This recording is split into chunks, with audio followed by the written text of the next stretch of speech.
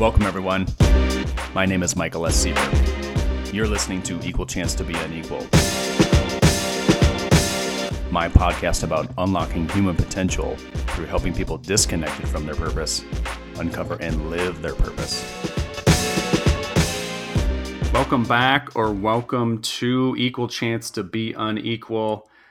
Guys, if you haven't listened to the previous episode number 30 about boosting employee morale, I want to thank the folks at AZ BizLink again for having me as a guest to speak in front of their members. Please check out that specific podcast episode. We talked about some highly useful tactics to make employees feel valued, appreciated, respected, which in turn makes the team feel engaged, productive, and profitable. So make sure that you listen to that episode. Today's guest is Aaron Levy, and he is the founder and CEO of Raise the Bar, a team focused on helping companies create high-performing teams by building better leaders.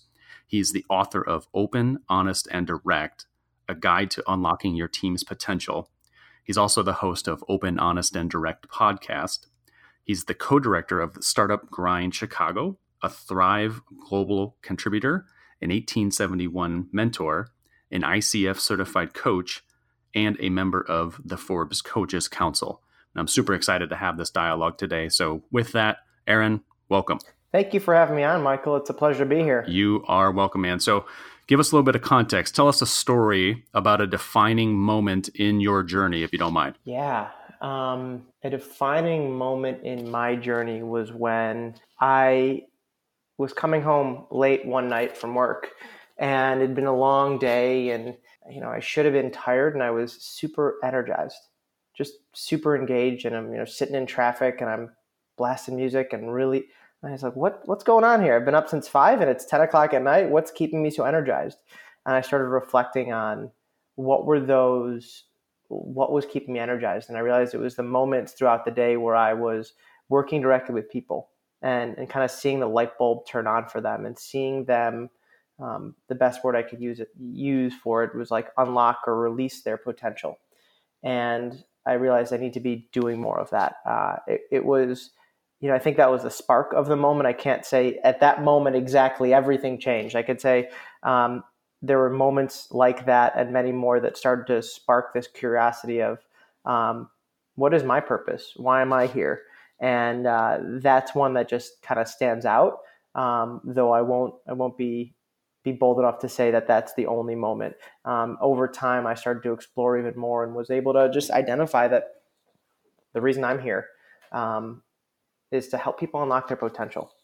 And if that's what I'm here for, how can I be doing that at a bigger, more powerful level? And that had me start to ask some different questions, start to look at the world differently, started to look at what I was doing differently. I love it. And so did you access or talk to a lot of other like mentors or coaches or consultants as you were kind of going through that self-discovery process to figure out like, how do you actually do the unlocking of potential? So we were a coaching and education company. And so I spent my career in that early part of my career in the study of why do people do what they do, of how do you get someone to go from moving from knowledge to action. And so that part I had some good learnings from and good experiences. And I'd worked with thousands of leaders prior to that, which really helped me start to hone in on my definition and perspective on what actually helps move someone to unlock their potential. Great. Yeah, I love that. So using all of that previous context and background that you had, say, hey, here's some frameworks, here's some ideas, here's some things that really give me a peace or a confidence or a safety to know that this is an appropriate future. And then say, okay, let's continue to find ways to explore this. Because I guess in my experience, and maybe yours as a coach too, Aaron, is that you're right. It's not something that happens overnight. People really need a period of time and some introspective kind of self-reflection to understand what is it that's going to work and how do they go about doing that. Would you agree? Yeah. I often say to leaders that we work with and clients is small changes taken consistently over time make a profound impact. It's not this like big, massive overhaul of a change that you have to make. And we often think, oh, I got to do it all. No. It's these little small wins, small steps it really is a long path, and we're constantly learning. So to assume that you're going to make a big change and change it all in one fall swoop is usually not setting yourself up for Yeah. success. Yeah, well said. It makes me think of Jim Collins' book from the late 90s, Good to Great, and the flywheel concept. And I think our society, we've gotten so focused on projecting a certain image out into the world that we think we must have all of these things that society defines as success. We need to have it quickly or soon, when in reality, it is those small daily habits and rituals that ultimately get us to the thing that we want if we can be grateful enough and enjoy that journey enough. Yeah, I agree. So, one of the things that I love from your website, and everybody should go to raisebar.co and learn a little bit more about Aaron and his work.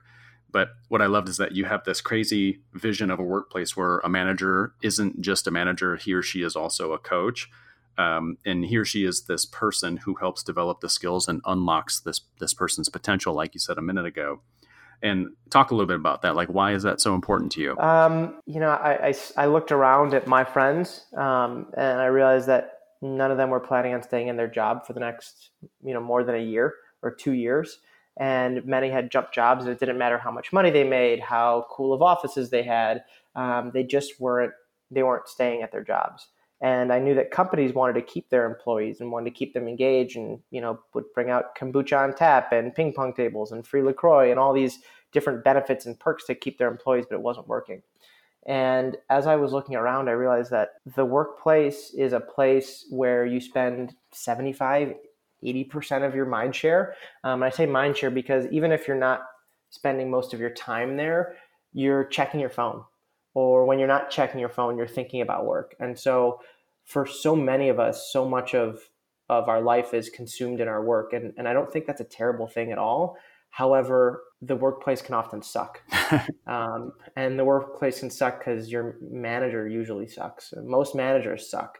And the reason they suck is not because they're bad, they want to be bad. It's because they're promoted because they're good at what they do. They're promoted because they're top performers, not because they're leaders of people. And those skill sets are very different. And that, to me, signified a flaw in the way in which we promote managers, but also in the way in which we support them with the tools and skills to be better leaders. And, at the essence of it is, if you have managers that can be better leaders, managers that can listen, that can ask powerful questions, that can communicate clearly and directly and hold critical conversations, realizing that feedback is a gift, what you have is a group of managers who are coaches. And when they're coaches, they can then unlock the potential of their people. And so I thought, what better place than the workplace to start to unlock the potential of your people? Because there is incentive on all sides to do it. There are financial incentives, there are business incentives. So all of that lines up really well, as opposed to hitting someone outside of the workplace and saying, hey, let's go, let's unlock your potential, let's do a weekend workshop. And then they have to go back into the workplace to their shitty manager. And so I figured, why don't we start where the problem could have the biggest impact, which is the managers and the leaders that touch multiple lives on a daily basis. I completely agree. And it makes me think of Gallup's State of the American Workplace and the various statistics they have around engagement and happiness and open communication, many of those things. And I completely agree with you, Aaron. There's so much value connected to the kind of the boss direct report relationship that we as a society haven't really done a great job of focusing on. And I think that building someone's emotional intelligence, or building someone's capacity to coach and ask the right questions, or building someone's capacity to be empathetic for another person close to him or her, because we're all going to be going through things in life regardless, right? And it's about building the quality of those relationships and making them so good that people want to stay at work because they feel heard and accepted and trusted or respected, right? Isn't it? So to me, that's just crazy that we as society haven't really done a great job of developing leaders in that way, or that somehow or another society got moved away from that as being the thing that mattered. So I don't know, maybe your and my work will be very, very helpful in that, and trying to find a way to get people to really view those relationships in a very, very deep and meaningful way to really help leaders become coaches purposely. So thank you for sharing that. I think about another thing that I was kind of looking at with regards to your content and the things that you're doing, right? You've got essentially 5 kind of core values. Maybe we talk a little bit about that. And I'll just list the 5 for those listening, because I think that they're really important for all of us to consider, whether it's for you as an individual or for your organization. And like number 1, standing in your commitment. Number 2, embracing the beginner's mind. Number 3, doing the next hard thing. Number 4, acting with authenticity and humility. And number 5, having fun. So if you don't mind, Aaron, would you pick 1 or 2 of those and kind of talk through a few examples of how those have manifested for you, or maybe somebody on your team, or even for your clients? Yeah, one of the really important things that I think about when I think about core values or team agreements is another way to think about them, is that they're just phrases or words, and they mean nothing unless you have tangible actions that can be behind them. So, for example, doing the next hard thing, what that means at Raise the Bar is it means you make mistakes, you challenge yourself, but you don't just challenge yourself and make mistakes, you actually learn from them too. And so it's very, very easy for us to hold each other accountable to that value. I have a coach, Shiri, who she reached out to me the other day. She goes, "Oh, Aaron, I think I made a mistake. I did something that you might be mad about and the client might be mad about, but I thought it was the right thing to do, so I did it." And I smiled because she was standing in our agreement of doing the next hard thing, of getting out of her comfort zone, of challenging herself. And what she actually did wasn't a mistake. It was something that the client really appreciated and really needed to hear. In our work with leaders, we have to be we got to be honest, and we have to hold the mirror up for them. And so that's something that she did in a way that could have, in her mind, damaged a client relationship that was a big client. And in actuality, what it did is only deepen the client relationship. And so I celebrated her for that. I said, "Way to go, challenging yourself." And you know what? If it became a mistake and it was something that, cost us with the client, then it's a mistake and you learn from it. What I would have been more concerned about is if she didn't get out of her comfort zone, or if she made a mistake and made it 2 or 3 times. That means she's not learning from that mistake. A brilliant example, right? When we think about human patterns. And so learning from something experientially once, super valuable. But doing that thing repeatedly, that is a pattern, and that would be then challenging, right? Because we're not learning the things that we're supposed to. So, okay, doing the next hard thing is awesome. Is there another value there that really stands out, or you have a good example from? Act with authenticity and humility. It's one of those where usually with a group of leaders, I have them raise their hand if they think, raise your hand if you think a great leader has all the answers. And inevitably, no matter how many rooms I'm in, 1% of people raise their hand, which means 99% of people believe that great leaders don't have all the answers. And so the next thought is, well, if you don't think that a great leader has all the answers, then why do you think you have to have all the answers as a leader? And, you mentioned Jim Collins, Good to Great, and I think that's one good example. In Good to Great, they talk about the best CEO and leader is one who is quiet, contemplative, measure 3 times, cut once. Then you think about the Steve Jobs, who's kind of like the jerk, and you think about the brash Elon Musk, and you think about all these different types of leaders, or I got to be loud, or I got to be quiet. And what I often say is the best leader you can be is the leader that you are. Is being your authentic self, which means being a little humble, being vulnerable. Vulnerability is how you endear people to you. Vulnerability is where growth happens, and vulnerability takes courage in getting out of your comfort zone too. And so that's what we ask our team to do. That's what I ask myself to do on a daily basis, and that's what we ask any leaders or clients that work with us, which is show up as yourself. There's no need to put a mask on to come into work today. And that is so hard for folks to do, but it's such a brilliant strategy, I think, Aaron, and thank you for sharing that, is that when people really do show up as themselves, it kind of this like Brene Brown, Daring Greatly, and her Netflix special and all these things, really comes down to the more authentic we are, the faster it is to kind of find those deeper, more meaningful relationships. And I don't remember where I heard it or read it, but recently I heard this phrase or this idea that we can build deep and meaningful relationships by quickly finding uncommon commonalities amongst the people that we're talking to. So it's not just like a traditional conversation where we're talking about the weather or we're talking about, something travel related, whatever. It's this deeper thing of really diving into in understanding something that you have in common with a person over a long period of time in your past. And I just love that reframe exists. So another one of your values is centered around having fun. Like, how do you get your clients to do that, right? To have fun in an otherwise pretty stressful environment? Well, specifically, and whenever we are together, we usually get up and do a little bit of exercise. We make fun of ourselves. We give each other high fives. Those things, all lead to people smiling. You play some music. There's simple things that get us to smile. Do you ever see people dancing that aren't smiling? Dancing seems to get you to smile too. So I'm a terrible dancer. I don't do that. I do high fives more than I do dancing. But any of those things really get you to smile. And I think the other probably more important component of having fun that we talk about is assume positive intent. And what that means is just realize that we're all doing our best.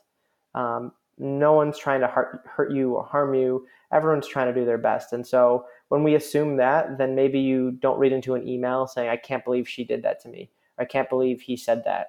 And realize that he probably didn't mean it to hurt you. And she probably wasn't saying it to make your day worse. Assume that she's doing her best to work towards the same goal that you're working towards. I completely agree. It makes me think of, I think his name is Albert Mehrabian at UCLA, psychologist there, and talks about how 7% of human communication is the actual spoken or written word, and 38%, I think, is the person's tone of voice, and 55% is nonverbal cues.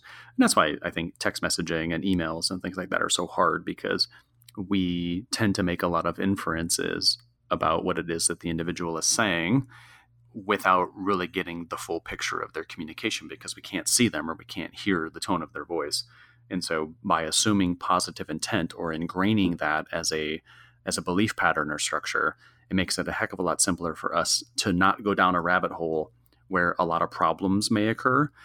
So I think that that's tremendous advice. Have you had to talk anybody off a ledge in that way, Aaron, before? Constantly. We all fall into that trap. We all play stories of what we think is happening or we don't think is happening. And, almost on a daily basis with a client or with a friend or with myself, it's what assumptions am I making, or what assumptions are you making about this situation? And when you ask yourself that and you say, well, I don't know if this is an assumption or not, then you should just ask. So it's really engaging in conversation with other people as opposed to assuming you know what they meant or assuming you know their intent. Mm-hmm. Yeah, and that's hard. And do you have any strategies that you would consider asking folks, like clients or even members of your team? Like, how do they start that difficult conversation? Is there something that gives them the confidence to try? So if it's a difficult conversation, we do one part of our boot camp training is on difficult conversations and kind of walking through the steps. So that's like a whole 4-hour or 5-hour conversation unto itself. However, I think the couple biggest things that I think you can take away from that are, one being, what's the purpose of your conversation with this other person? What are you trying to get out of it? Are you trying to just have yourself be heard, or are you trying to have something be different as a result? Usually it's, I want our relationship to work better, or I want them to tell me when they're going to be late on a deadline, or whatever that or is. What do you want to be different as a result of the conversation, right? Saying, I want this person not to be such an asshole. What does that really mean? Right? Does that mean I want that person to ask me more questions as opposed to putting down my ideas? That's a real outcome that you want. And so when we talk about outcomes that you want, it's not someone else's way of being. It's actually, what action do you want them to be doing differently? Because if I said, Michael, I want you to stop being such an asshole, you'd be like, well, what does that mean? What does asshole mean to Aaron? Right? I'm not being an asshole. And so it's getting really clear on, what do you want them to do and what actions do you want them to be different? Before you even start the conversation, have an idea of what you want to be different. Which is powerful. And most people likely won't take that time for reflection or to find a way to seek clarity, right? In some way, their amygdala probably has been hijacked, or their limbic system is off in some capacity. And so they're not thinking really, really clearly about how to bring it back to something that's really unemotional and objective. And so great advice on your behalf, Aaron, is to bring them back to something that is truly actionable or objective, because I think that's where most people, kind of get going. I I love this idea of really thinking about purpose, and I always like to be able to think about how do we give somebody 24, 48, 72 or more hours ahead of time to like really truly think about what the conversation might entail. And if I'm not mistaken, on your website, Aaron, there was a download for difficult conversations, like a 10 or 11 page book or something that people could download and thumb through to walk them through difficult conversations. Yeah, it's correct? absolutely correct. We have this conversation all the time, and people say, "How do I do it?" So we put together an ebook.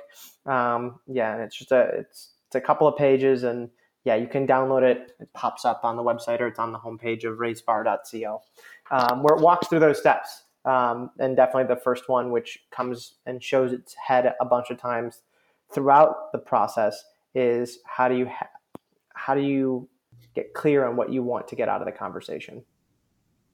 Mm-hmm. Yeah, I love it. I downloaded the book over the weekend and Oh, cool. was going through it. And I was like, yeah, so thank you for offering that. And for me, it's fantastic because I think our work is relatively similar in how we end up supporting those we serve. And I just love the strategies and the ideas that you have in there because it was so easy to walk through linearly that it made it really simple for my brain to think about, okay, how would I apply this to some of the clients that I'm serving and the struggles that they're experiencing? So thank you Well, for you're offering welcome. that. I'm glad it was of use. It's great to hear. Of course. Yeah, thank you. So we think about a number of things that leaders have to do, what they have to become, how they can best interact with the vendors and clients and staff. And I just posted something on social media a couple of days back with regards to employees first, customers second, to kind of like strike somebody to say, hey, let's really think about the relationships that exist at work. And I think that there are really specific habits that people can utilize when they're working to be a better leader. And I know you have some essential habits that you think are important. Can you talk to us a little bit about those 4 essential habits, like what they are and why they matter? Yeah. I mean, let me. So the way I think about them is I first started thinking about what do great leaders do? Like great leaders are masters at motivating people, inspiring people. They're great at evaluating people, situations, teams. They're really powerful communicators, and they also realize that in order to lead others, they really need to serve, because they need their people to be at their best to deliver at their best as a leader. And yet none of those things are things like none of those are action based. You don't go motivate. That's not an action that you do on Monday morning. And so what I wanted to find out was what are the actions that these leaders take which would produce those outcomes. So what action taken consistently over time, which is what we call a habit, right? An action taken consistently over time would produce the outcome of motivating your people. And that action is actually listening with intention and attention. So the way we think about our leadership boot camp is we think about how do we develop each of these skills so strong and so that they become habits. The first one is listening with intention and attention. The second one is asking powerful questions as a means to evaluate people, situations, teams, to dig deeper, to really understand. And we're constantly evaluating in our own heads, but when we start leading others, we need to evaluate out loud. We need to ask questions of the other people on our team or of our clients or of the project to figure out and challenge our own assumptions, because that's when we really dig deeper and get better answers. The third skill that I think is quite important is open, honest, and direct communication. It's being authentic, it's being vulnerable, it's being humble, and being direct. Kind of like a sports team where Tom Brady is not going to wait a week to send an email to his wide receiver for not moving over or shifting over. He's going to yell at his wide receiver and say, "Move over." And yet we wait weeks or months or wait till the performance reviews to give someone else on our team feedback. And it's like playing basketball in the dark. No one would do it because it's not fun when you don't get feedback on what's working and what's not working. And so it's really important to get clear and give people clarity, openly, honestly, directly on what's working, what's not working. The foundation of it is giving psychological safety to your people and giving clarity to your people. And so that's that's one of the skills that we work on, is how do you actually deliver open, honest, and direct communication. And then the last skill is holding critical conversations. That is a skill. It's a practice. The more you do it, the better you get at having those critical, difficult conversations with team members, family members, clients, whoever it is, investors, any key stakeholders. It takes practice. And so like any of these skills that we talk about, we really want to make sure that there is deliberate practice built in so that they're strengthened and they're developed and they're honed. And you're not going to get it right the first time. You're going to fall off the bike and scrape your knee and you're going to say this sucks. And then you're going to have to get back up again and figure out what didn't work. And that progress takes time and takes effort. But that's where we really talk about, it's not just understanding the skills and the habits, but it's about developing them into habits in your daily life as a leader. No doubt. Yeah, I think that's a really challenging thing for folks to do, unless they have incentives around them to really do that. You were talking about communication, right? One of these kind of essential habits, if you will, around communication, being open, honest, and direct, and offering immediate feedback. In the term psychological safety, would you mind describing psychological safety a little bit more? I love the phrase, and I love Google's research around it, but I just love to hear your angle or perspective on that. Psychological safety is essentially the idea that if you speak up, if you say something, you're not going to be humiliated, you're not going to be made fun of, you're not going to be immediately shut down. And it's really important to giving people the ability to feel like they can speak up in a meeting. They can say something. The best way I describe it is, it's like the lack of psychological safety is when you feel like you're going to work and you don't know what you can or can't say because you don't know who you're going to piss off. It's like you're walking through a field of landmines and you're constantly worried about which landmine are you going to step on. And that's what the lack of psychological safety is, where you're not sure what's okay to say, what's not okay to say, and you're trying to be politically correct. And when you do that, you're constricting your thoughts, you're limiting your perspectives, and you're shutting down ideas, not just in your own brain, but of sharing to the team. And that is limiting the diversity of perspectives and ideas. And that's limiting the potential of your team. In so many ways. And I love that you said that. And so for folks listening, right, we have to create an environment as leaders that anybody that says anything on the team, regardless of what the comment is, right, so that they do not feel that they're going to be humiliated, or that they come in with such a mental or emotional or spiritual or psychological safety that they don't feel like they're walking on eggshells. And I think that's probably one of the best things that we can do as leaders, is to create that trusted and respected environment that allows for that. So I love what Aaron is saying right around these 4 habits, right? Motivate, evaluate, communicate, and serve. And those are great in and of themselves, but going down into each of them and saying, here's how this becomes really tangible and actionable for you, right? To be great at motivating, you must be great at listening with intention and attention. To be great at evaluation, really it's about those how, what, and why questions you become fantastic at asking repeatedly of your team. Or communicate, right? Going back to what Aaron said around open and direct and honest communication, right? That psychological safety that you create in your people, powerful. Or even in being in service, right? In these critical conversations that we have to really help someone advance, super duper meaningful. So Aaron, thank you so much for sharing that. Oh, you're very, very welcome. It's something that it's why I do what I do.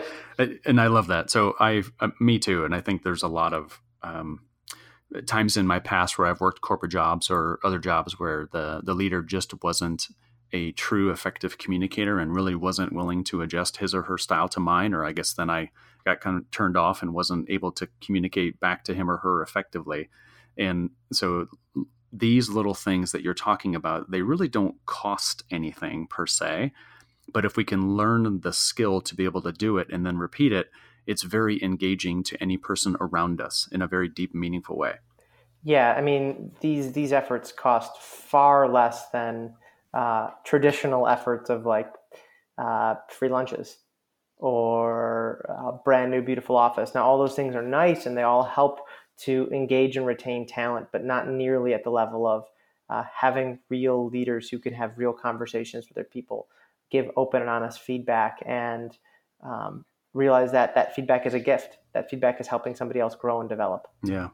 Well said. I remember seeing a statistic somewhere, and I apologize. I don't remember where I heard it or saw it, but something to the effect of that when an individual chooses to leave an organization, of whomever was surveyed, 78% of them, or 78% of the decision was because of the relationship he or she had with their leader. And like that's a really, really large percentage. Have you seen things that are similar, Aaron, or no? Yeah, this, I don't even look at data anymore for this just because it's been around for so long. People don't leave companies, they leave their bosses. That's a majority of the time, that's what's happening. And so it's just, you can ask anybody who stayed at their company for a long time, they probably have a mentor or a boss who has supported them and been there for them. And the people who have left usually don't have that. And so that's something I see all the time, and it's fairly consistent. Yeah. Yeah, I bet. So you mentioned a couple of times the workshop or the boot camp that you're going to be hosting in August, September of 2019. And so Habits of a Leader, this boot camp that you're facilitating in Chicago, if you don't mind, talk a little bit about maybe the challenges or maybe the pains that some of the leaders that would be considering coming to your program, like what are they experiencing at work? And then how does the boot camp go through and kind of solve those challenges or pains for them? Yeah, so what they're experiencing at work is a whole different slew of things. We have leaders, senior leaders, CEOs of companies who are coming to try and figure out, how do I unlock my team's potential? I have a team full of doers and I need a team full of leaders. How do I get better at that myself? We have leaders who are coming there to build their confidence. We have leaders that are coming there to figure out, how do I have better conversations with my team, with my people, so that our department is not so siloed. We have leaders that are there right now because they want to figure out, how do we retain our talent? Because what we're doing isn't working. And when we lose talent, that's costing us time, energy, money.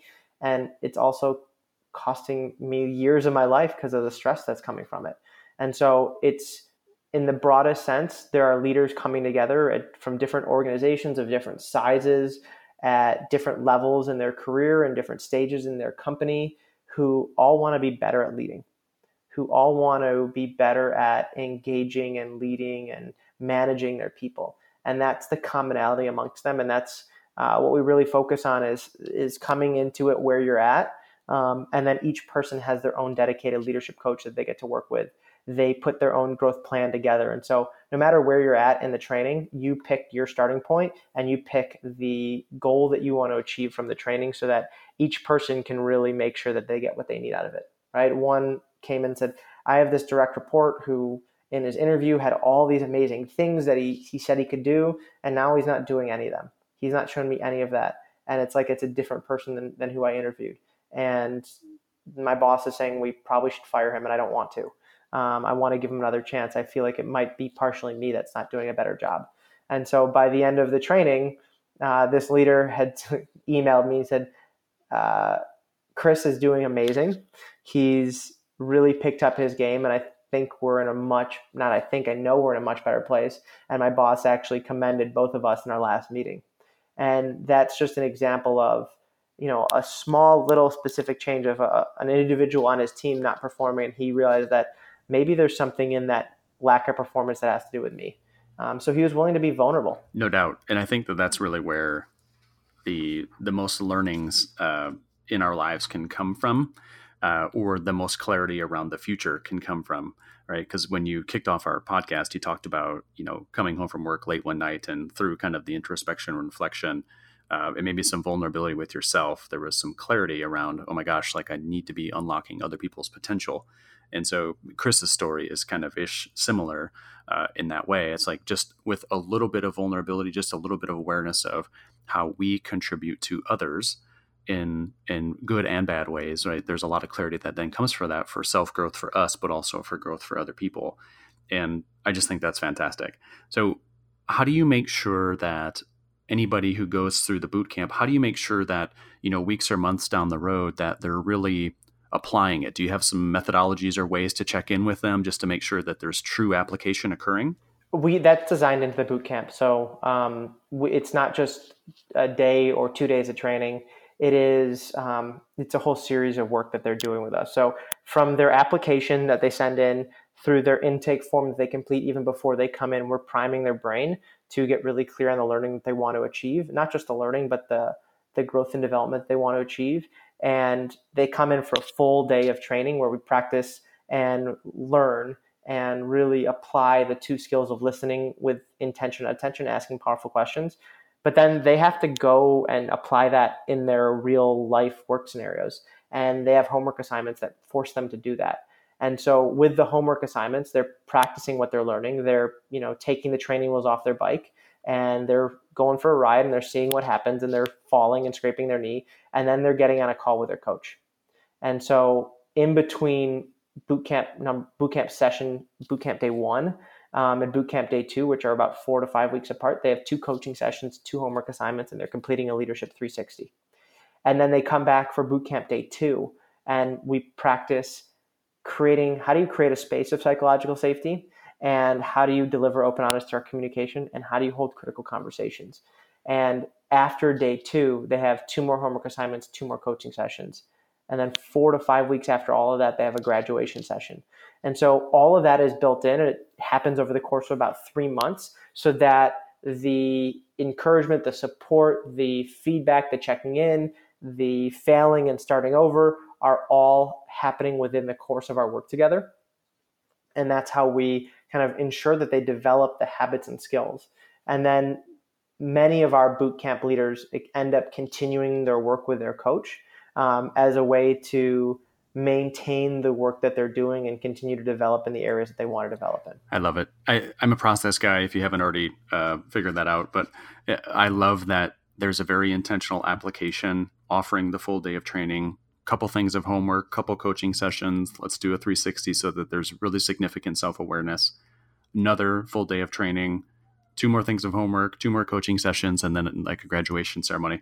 I think it's a beautiful model, Aaron. So kudos to you and your team for coming up with it and finding a way to make the learning deeply experiential, because I can only imagine the way that somebody would come into the boot camp and then, X number of weeks later, they come out of it likely a very different person. So kudos to you for defining that and coming up with it and now having so much success with it. Oh, I appreciate it. Thank you so much. Yeah, it's we started doing it internally with companies, and because a lot of our clients were growing companies where they'd hire new leaders and they'd promote new leaders, and they said, hey, what happens if we have a new leader and we don't just put on one person training? So we started to do the boot camp, and it's become this fun, rewarding, engaging part of the work that we do at Raise the Bar, that it's just fun having a group of 10, 12 leaders from 7 different companies at all different ranges in their leadership careers come together with some vulnerability and all with the same desire to be better as leaders. It's fun to see what comes out of that. No doubt. Yeah, there's so much camaraderie that gets established and built, and then the learning is just even grown from there because they feel that there are other people going through something very similar for themselves. So they feel empowered to be able to do more of that. So the best place for our audience to join you on your journey, Aaron, where is that? Like, where should we find you? Yeah, I think the best place is raisebar.co, and you can find out all about our boot camp. You can reach out to me directly there. I think that's the best place. raisebar.co.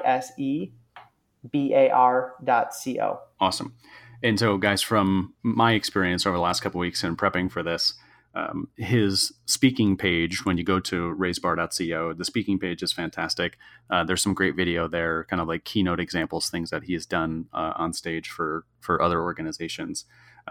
Aaron and his team also have Twitter, Instagram, Facebook, and LinkedIn accounts, which are I'll put them in the show notes for this particular show, but you can also get links to them on his website.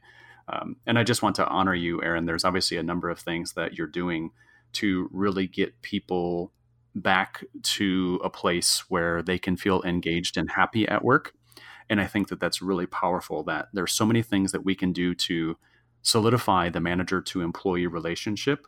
Because if we are going to be spending 70 to 80% of our day, right, or of our week or of our month or of our life, and that mind share does exist at work, it's really important that we are happy there, or that we're engaged there, or that we're doing things that really matter. And really comes down to finding all of these things that we can do, from assuming positive intent, or listening very, very effectively, or it's asking the right questions, or it's giving feedback immediately so that behavior can be corrected, or if it's having the right conversations, or if it's finding a way to generate value for someone. There's so many ways that happens. And I just want to honor you and your work in making sure that happens for the people that you serve, because it's a really critical component to gratitude, to gratefulness, to people, becoming the most authentic versions of themselves, to people unlocking their own potential. So kudos to you, Aaron, for you and your team for doing such important work. I appreciate it. And thank you for having me on. This was a really fun conversation. Good. Yeah. And thank you. And so thank you to Aaron. So everybody make sure that you visit raisebar.co. I'll put the links in the show notes. And with that, I'll bring this particular podcast to a close. Thank you again, Aaron, for being my guest, and for everybody listening. A lot of great dialogue and conversation around what do we do to have, open and honest and direct conversation. So with that, go forth and be awesome. Thank you for listening to this episode of Equal Chance to Be Unequal. I'm Michael S. Seaver. If you enjoyed this episode, please leave a review on iTunes, and like, share, or comment on this podcast on michaelsseaver.com, Facebook, Instagram, LinkedIn, Twitter, or YouTube. Go forth and be awesome.